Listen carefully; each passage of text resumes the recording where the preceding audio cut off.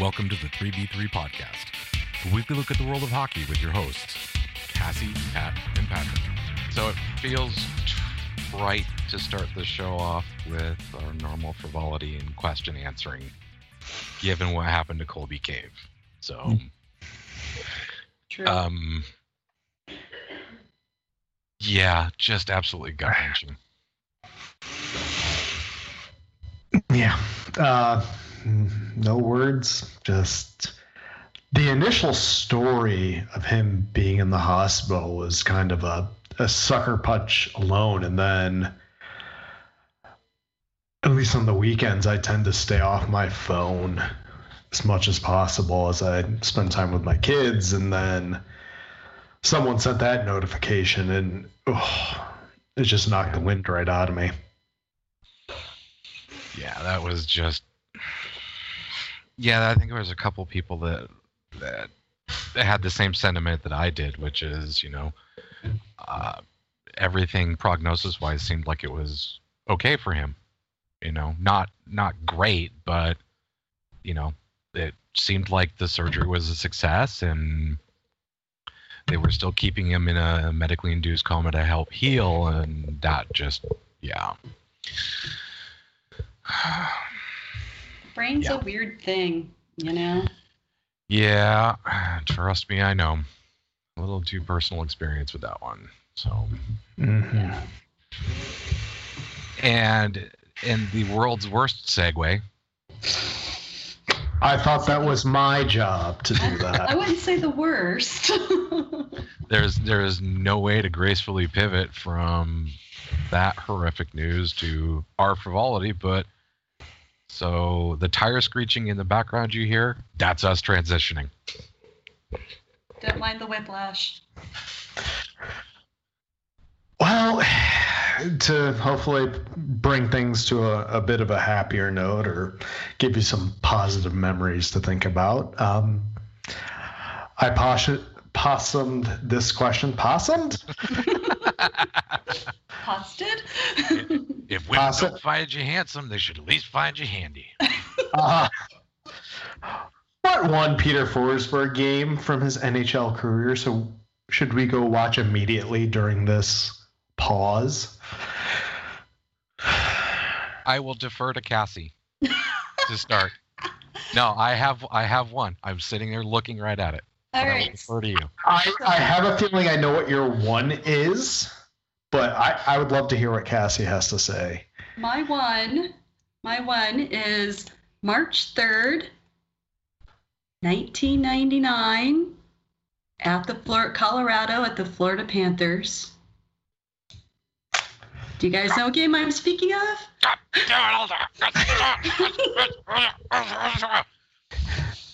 So you do know what game I'm speaking of. Uh-huh. It was one of his 2 6-point nights. Uh-huh. The other one was with Nashville, oddly. Would you like to continue, Patrick?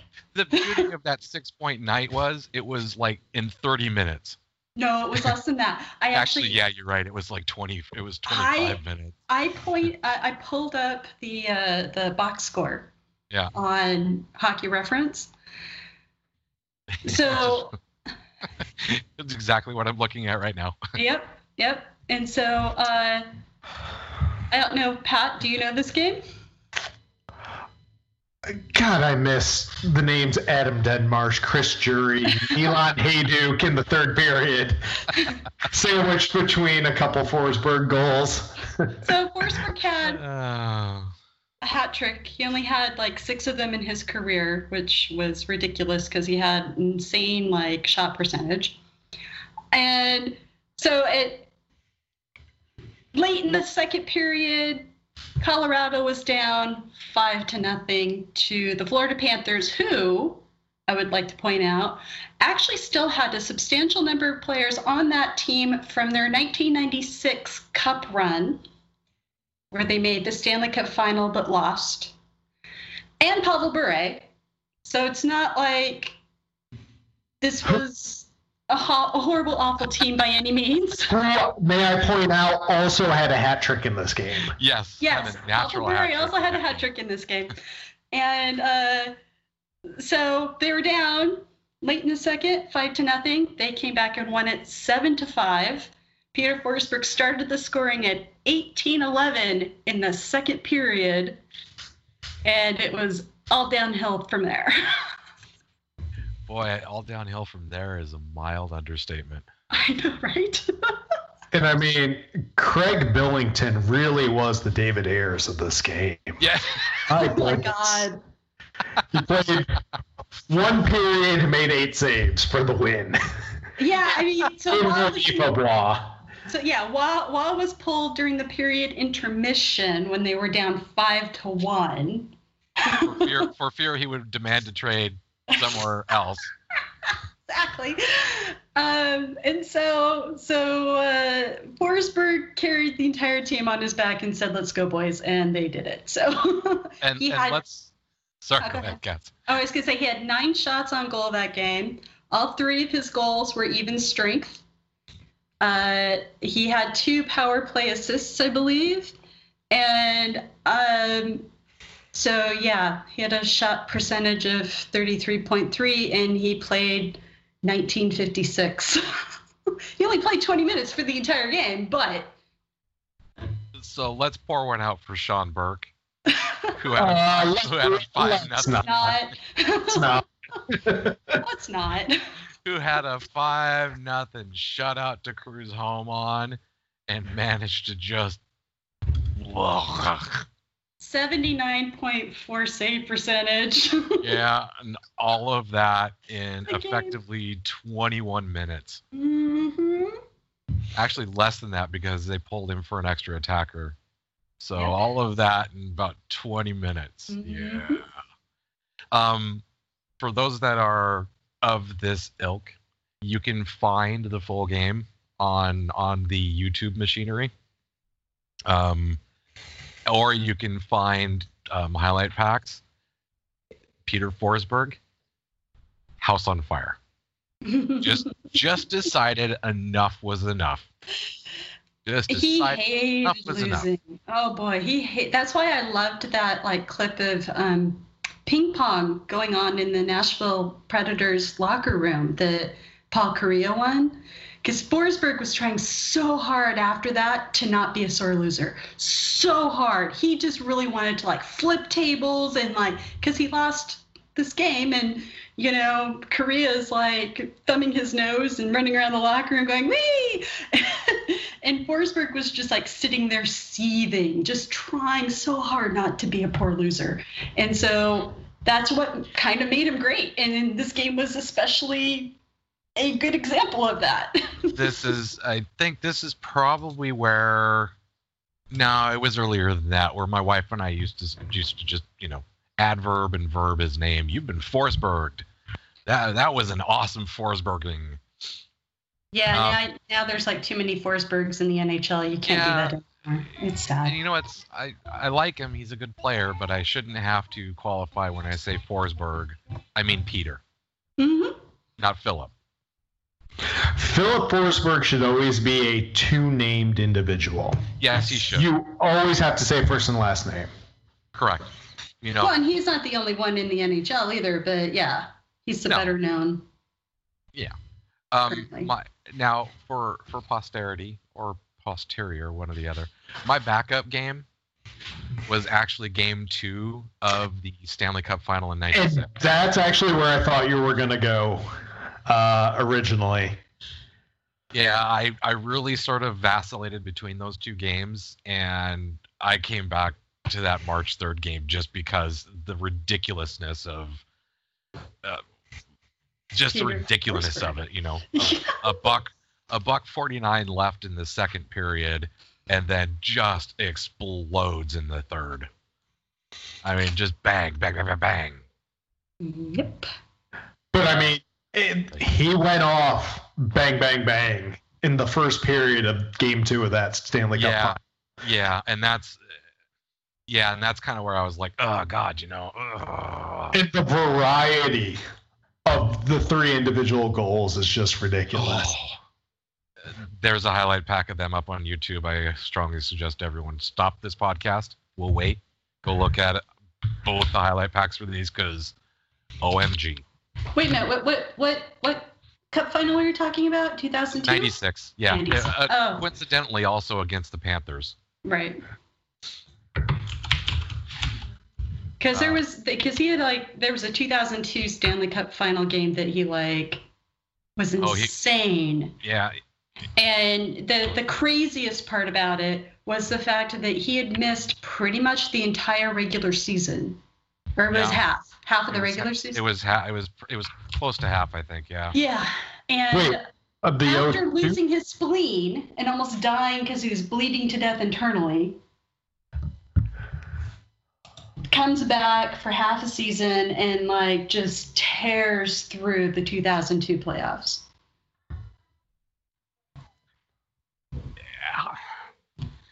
Am I wrong? He didn't play in that regular season whatsoever. Let me see. I believe it's the next regular season where he plays half. I may be wrong here, but 01-02 he does not play in the regular season, and then comes back and plays 20 some odd games.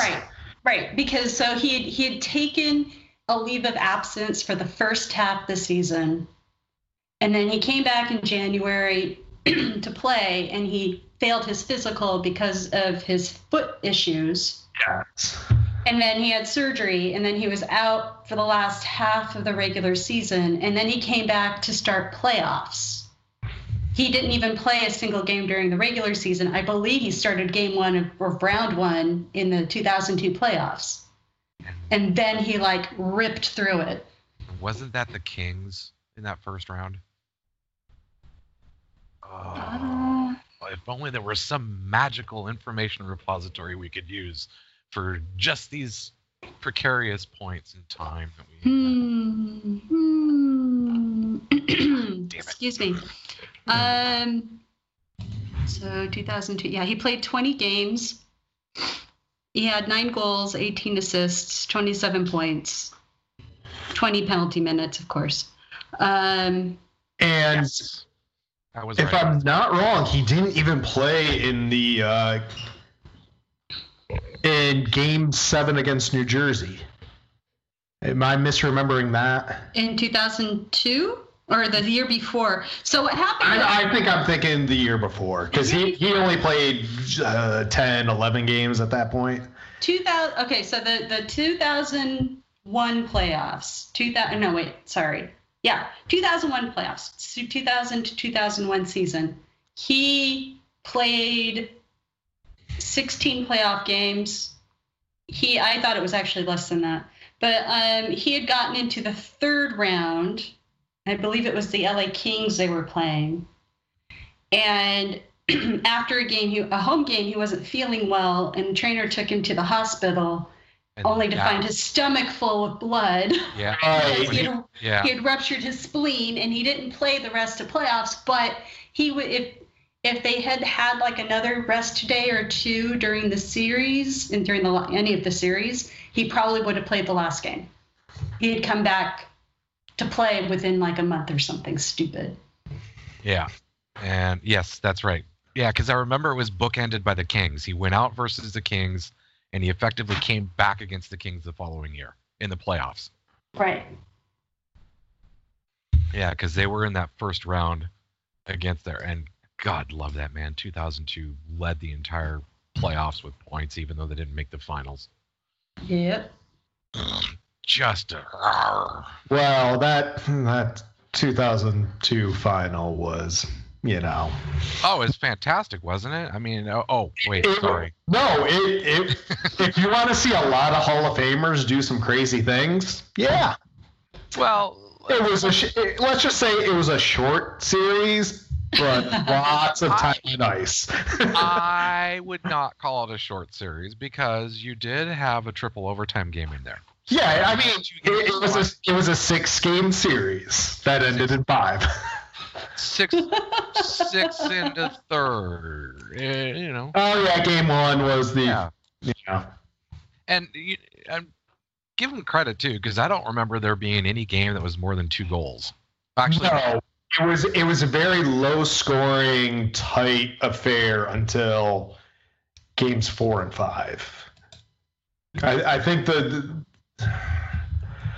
so I have gone down a rabbit hole in the past few evenings going to rewatch old games, and I suffered and watched as much of the overtime from Game 3 of the 2002 Stanley Cup Final as I could find, and damn, was that an entertaining game. And speaking of overtime, in Peter Forsberg. Oh, yeah. With Avalanche games. The one game, as soon as I posed this question, I knew exactly what I was going to go for. Yeah. October 27th, 2005. Yep. Yeah. The man scores his first goal as a member of the Philadelphia Flyers. Yep. 8th game of the season. He comes into this game already with 13 assists. 13 assists in 7 games. That's what he did best, though. That's tradition that the centers did, was dish off the puck to the wingers, and the wingers potted the goals. And when he scores goals. But so in this game, he has 1 goal, 2 assists in a 5-4 OT game. Some of the highlights. He and Simon Gagne instantly built this amazing chemistry to the point where Forsberg had, I'm trying to pull it up in my notes now. Where is it? Oh, 115 points in 100 games as a Flyer over the course of 1.5 seasons. Just stupid. He was. He still had it. Now, he could not play every game of the season in those 1.5 seasons with Philly. But in this game, sets up Simon Gagne for 2 goals in I believe the second and the third period. Takes a penalty shot because Toronto Maple Leafs fans, you may want to avert your ears. Martin Shalina covers the puck in the crease with like 5 minutes left in the third period. He gets to take a penalty shot, which in his mind he thinks he just misses this. He thinks it goes in his post-game comments to the press. Misses a penalty shot, goes on to tie the game with just under a minute remaining, and I'm quoting the goalie who gives up this goal. Quote, "Their game-tying goal was the luckiest goal I think I've ever seen," said Roberto Luongo. It was going wide, and then it hit something, and there it was for the tap-in, which, going back to Game 2 of the 96 Stanley Cup Finals, that almost perfectly describes his first goal. But that game I already loved Forsberg as a closeted Avalanche fan at the time, but I was, I bled orange for a while. And but that game, just the players involved, another near and dear to my heart, Joni Pekkanen scores the OT winner like a minute in because Florida was done when this went to OT. But Jalina's playing in this game. Jeff Carter scores his first career goal. Gagne had his 8th and 9th goals in 8 games here. And that was probably the last really good Flyers team before they made their cup run in 2010, but this was probably the last real good team. And it was the last game, I want to say full game of Keith Primo's career too. Oh yeah. Salary cap, that's what did it. Yeah, two nights later, he suffered his career-ending concussion. Yeah, but on a more positive note, if you fast forward 1 year to October 30th, 2006, this was my backup. Forsberg, Brian Boucher. In the delightful Finding Nemo jerseys. That That's also a fun highlight where John Forsland's calling the game for Versus with Eddie Olchuk. It's almost like a perfect highlight.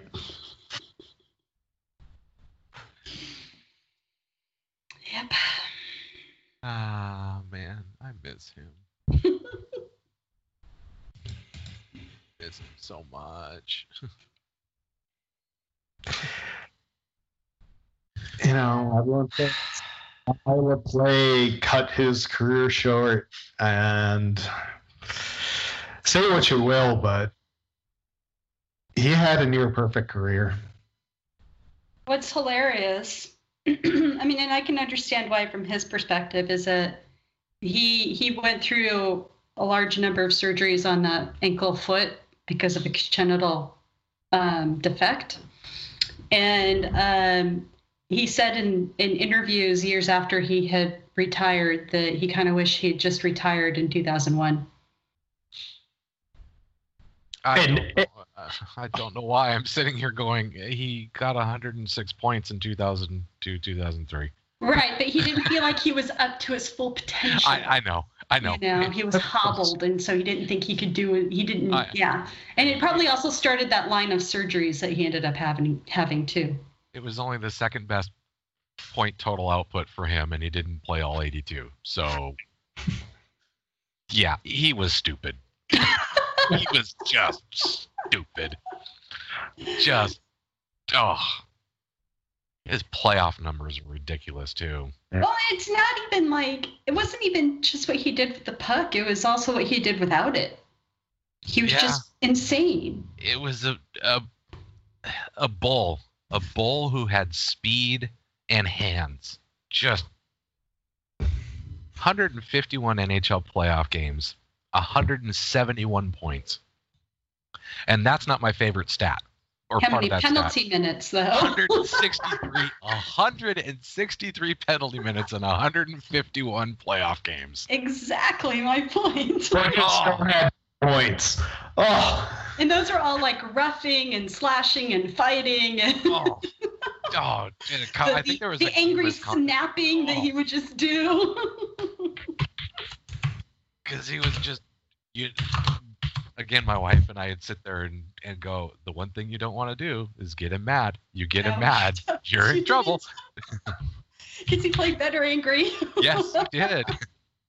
He and Wah, you know, when they got that fire, it was like, oh, okay, it's gonna be one of those games. Well, and then, you know, Forsberg had those freaky eyes that like scared everybody. Oh, those ice blue Viking eyes that just berserk, or you thought he was just going to go off.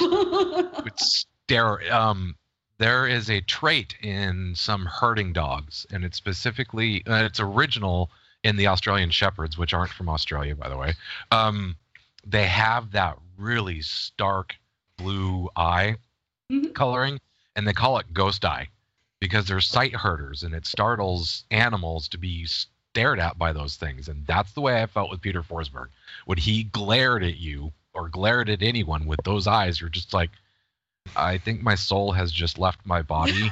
It's like, here, have the puck, Mr. Forsberg. It's yours. You just don't hurt me. Terribly sorry, sir. Freak the shit out of everybody. Sorry.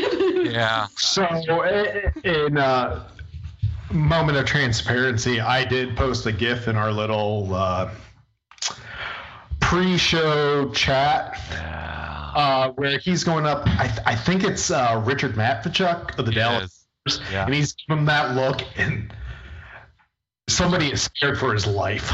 Yeah, that death stare he gives Matvichuk just before heading, I think, to the face-off circle is just, God. Why can't we? I want another Peter Forsberg in the league, damn it. Just wait for his children to grow up.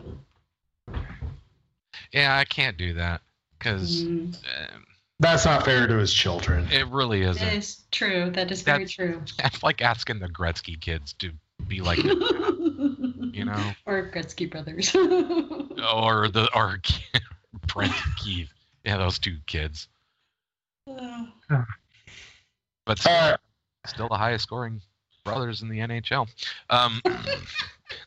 So, speaking of stupid hockey players on the other end of the spectrum, I heard this delightful story on a up-and-coming hockey podcast. You may have heard of it. It's called Too Many Men. Oh. Mm-hmm. And the name of Corey Perry was brought up. And I must say, when new fans kind of let the love of hockey into their hearts, things like this beautiful discussion come out. So I love that. The show has a regular F, Marry, Kill segment, and this particular episode had 2 guest stars on it, Christina and Audrey of the Puck Bunnies podcast, who are hilarious in their own right. Someone came up with the idea of doing an F, Marry, Kill for Corey Perry, Brad Marchand, and Sean Avery. Now you get the stupid hockey transition.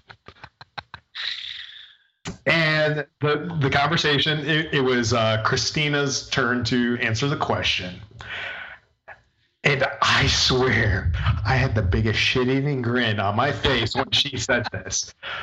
She describes Corey Perry as the John Constantine of hockey. Oh, God. As a player who looks like he just despises every minute being on the ice. But he just has to keep doing it for, the sake of his soul or to win a cup. And my God, that was the most beautiful thing I've heard in years. And I'd like to, point this note. Christina is a self-described. She's just started following hockey in the last 2 years and had not heard about Corey Perry prior to the start of what was, I'm just going to call it last season now. Just learning about him, and I just thought that was the most perfect description or metaphor for a player. Just because he always has that. He looks miserable when he plays. Yeah, I hate this game. I hate this game. I hate this game. I'm taking it out on you. I hate this game. I mean, there are players who play simply because they're good at it, and they don't really like playing, but they're good at it, so they get a paycheck. Yeah, but my God, I just couldn't continue without bringing up that story because it's so perfect. The way she rolled it out too, it was like fanfic. It was awesome. It was awesome. I was laughing so hard at that one. But she did it. So John Constantine is a popular DC secondary character. But the fact that she compared him to the Keanu Reeves movie made it even better. Yeah. So while, the 200 hockey men bore us to death, new fans bring that joy and just made me smile on a hockeyless night in the middle of an April week when we should be watching playoffs. We should be, for many, many reasons, but we're not because it's kosher. It's okay. Things will get back to normal at some point. Just relax, everyone. Chill. Listen to the sound of my voice. Breathe in, breathe out. Hockey will come back. In with the good air, out with the bad. You know who could have really taken that advice was Doug McClain. Oh, seeing his face in a couple of the Avalanche Panthers games that we mentioned were so good. So good. I guess we should actually specify that one game that Patrick and I picked. Don't bother watching the first 2 periods. No. Just watch the third. No. Watch the first 2 periods because it makes the third. It makes the end of the second and the third. Your jaw will hit the floor because you're like, this should not be happening. you don't just go to the second reel in Jaws where they show the shark. And hey, there are Pavel Bure and Peter Forsberg fans in the house, and then throw in the beauty that is Brent Hedican skating in those periods. Well, see, my default with Bure is Vancouver, so I always forget that he played in Florida.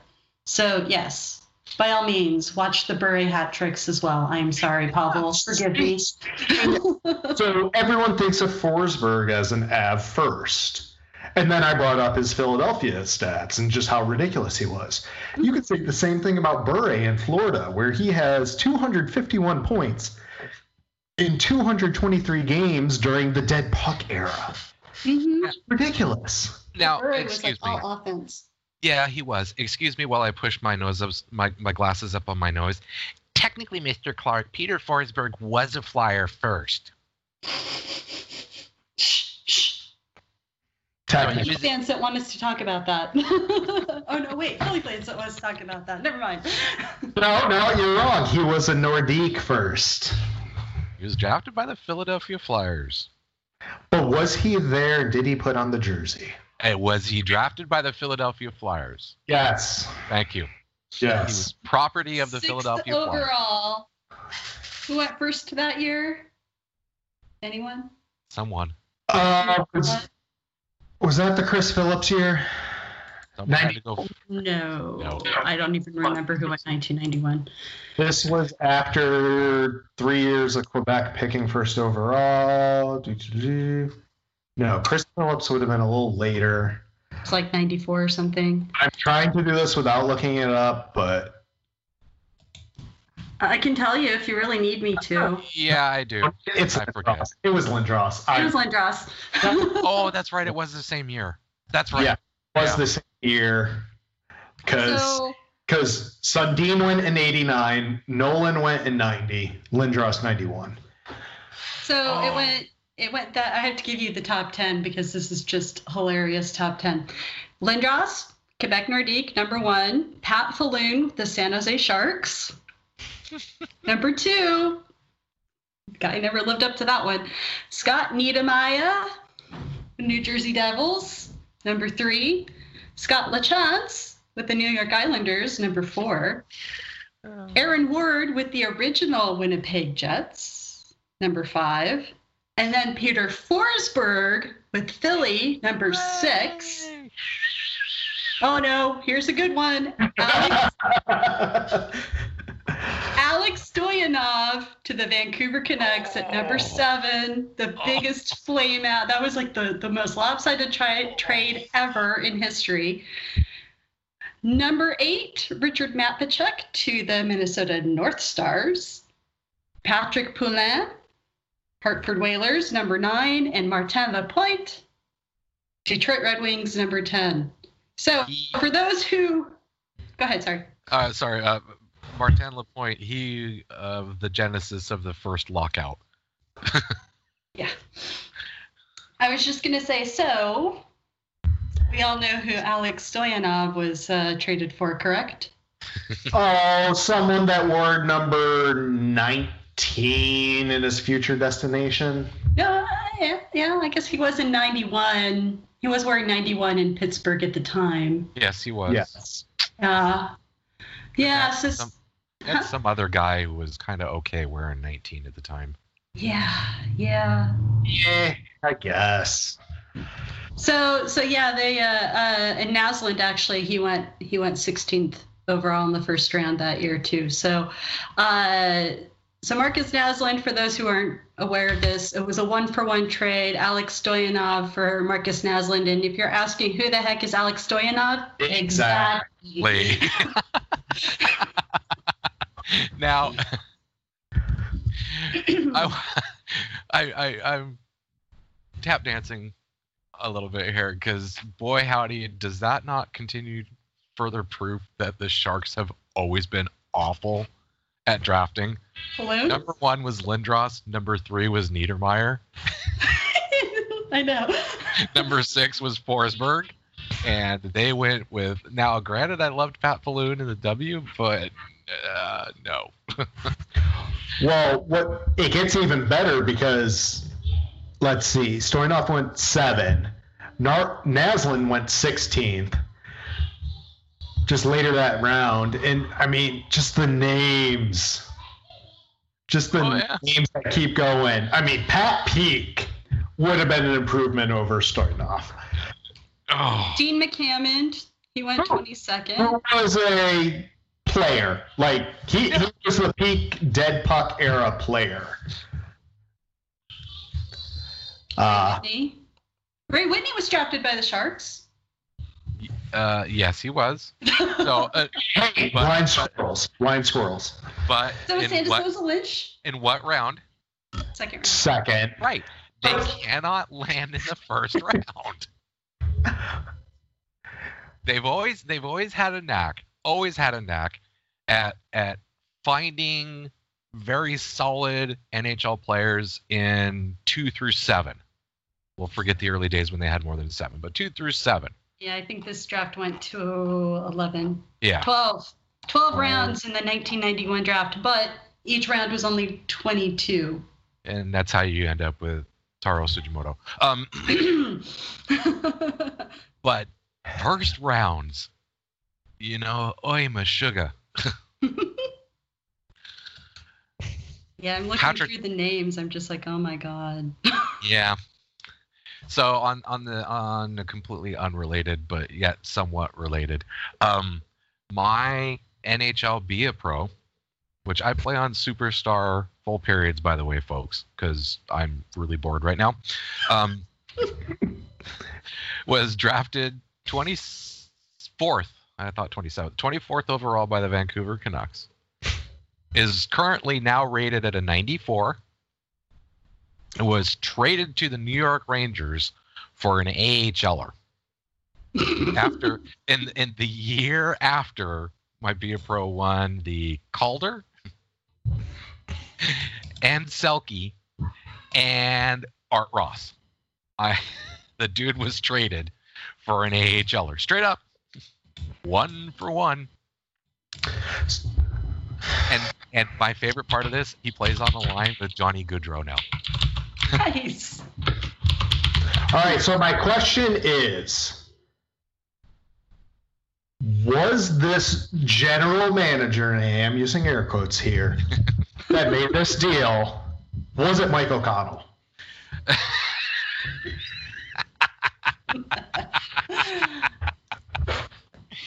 If it was, he was or it wasn't lying. Was there a fax machine involved? That's what I want to know. Was anyone else in the room when the counter offer was made by another team? Because, boy howdy, let's talk about some navel gazing, but hysterically done so. The feud between Burke and O'Connell. Oh. So for those of you that might have missed this one, at one point earlier in the past 7 days, Brian Burke did a Twitter Q&A, and he brings up the fact, Berkey is a quick with the trigger finger, very aggressive trader, and someone who always appreciated star power. I think he was asked something to the effect of, what is the one player that you almost traded for but didn't quite get that, was a highlight for you? And he mentioned how, as GM of the Anaheim Ducks, he thought he had Joe Thornton. Back in the, moved in the 06-07 season? Yeah, whenever Thornton was. Yeah. Anyway. 05-06, I think, maybe. He kind of gives out, basically he thought he almost had the player before the deal quietly sent him to San Jose, and then Mike O'Connell refutes it in the press. He's lying. Oh, God love Burke, who turns right around and says, I wish he was in the same room with me when he called me a liar. Yeah. And then went on to continue to say that Brian Murray was sitting right next to me when I told you that, when I made you that offer. And then details that the Ducks would protect 5 players. Yeah. And the Bruins could have taken number 6. And some sweeteners, yeah. And. Yeah. Which brings up a very interesting question or debate that I heard on Puck Soup this week. Who would of the 5 players be that they would protect? Oh, God. You got to think like Brian Burke. I need to see that roster again, but you got to think like Brian Burke. Do I have to? For this exercise. Is a hockey person? Do I have to? Right. And oh, God, I love that. I love that delineation because Brian Burke is a hockey person. Just, oh God, stop. Everything else about him, fantastic. Right. That's why I wanted to make that distinction. Yeah. So this trade was made in, it looks like, December of 2005. Yeah, I thought it was 05-06 season. So it was the year prior to the Ducks winning the Cup. It was the first year. They were still the Mighty Ducks of Anaheim. So it was, once again, another name that we mentioned again, Scott Niedermayer's first year with the team. Yeah. So... Well, then he's definitely one who was protected. So if he has to be protected, then do you have to protect his brother at the same time? Because this is Brian Burke we're talking. Oh, God, was Rob there too at that point? Yeah. I forgot about that. He went to Anaheim. Oh, I forgot about that. Damn it. I wish I had kept forgetting about that. I would probably say it would have been Perry, Solani, Niedermayer, Jaguar. Yeah, but you gotta remember that was, Brizgalov hadn't really done anything. So yeah, Jaguar. I think that's probably it. So you're talking about the likes of, you said Perry, so Getzlaf's available. Oh no, sorry, I forgot Getzlaf was there. So Wait, what season again was this? This was 05-06? 05-06. So I believe it was Perry and Getzlaf's first full years on the roster. I think so. So I'm going to say Getzlaf, Perry, Solani, Niedermayer. And Niedermayer, maybe. And maybe the other Niedermayer. I don't think he would have given two hoots about Sandis Ozolinsh or Sean O'Donnell, maybe, because he loves those big bruisers. Yeah. Oh, then he could have a Bruno Saint-Jacques, who I believe was flipped to them prior to the season. But they had a Joffrey Lupul, Chris Kunitz, Francois Beauchemin. He also wanted Fedorov out of there. Because Fedorov, is, as he puts it, was done playing. Maybe for him. Yeah, I'm not going to read too much into that one. Yeah, Kunitz wasn't Kunitz, though. Not quite yet. Wasn't Lupul. I'm sure Boston would have loved a good Todd Fedoruk. Or Peter Sikora. Oh, Peter Sikora during that playoff run the next year. Oof. Yeah. Yeah. You sort by penalty minutes, and if you can secondary sort across points. Let's sort by height and then weight and then penalty minutes. Oh, so and then points. But by that same logic, Fedoruk would have been protected by Burke. So would Zenon Konopka.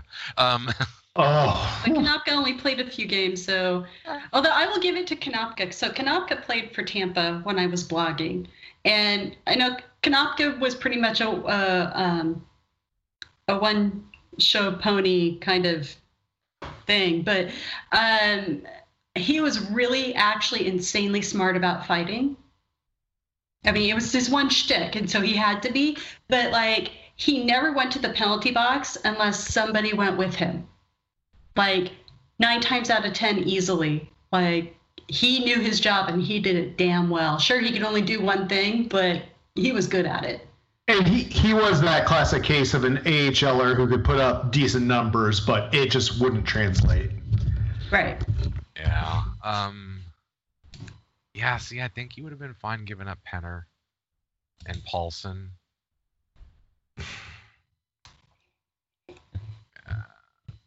Marchand, Konopka.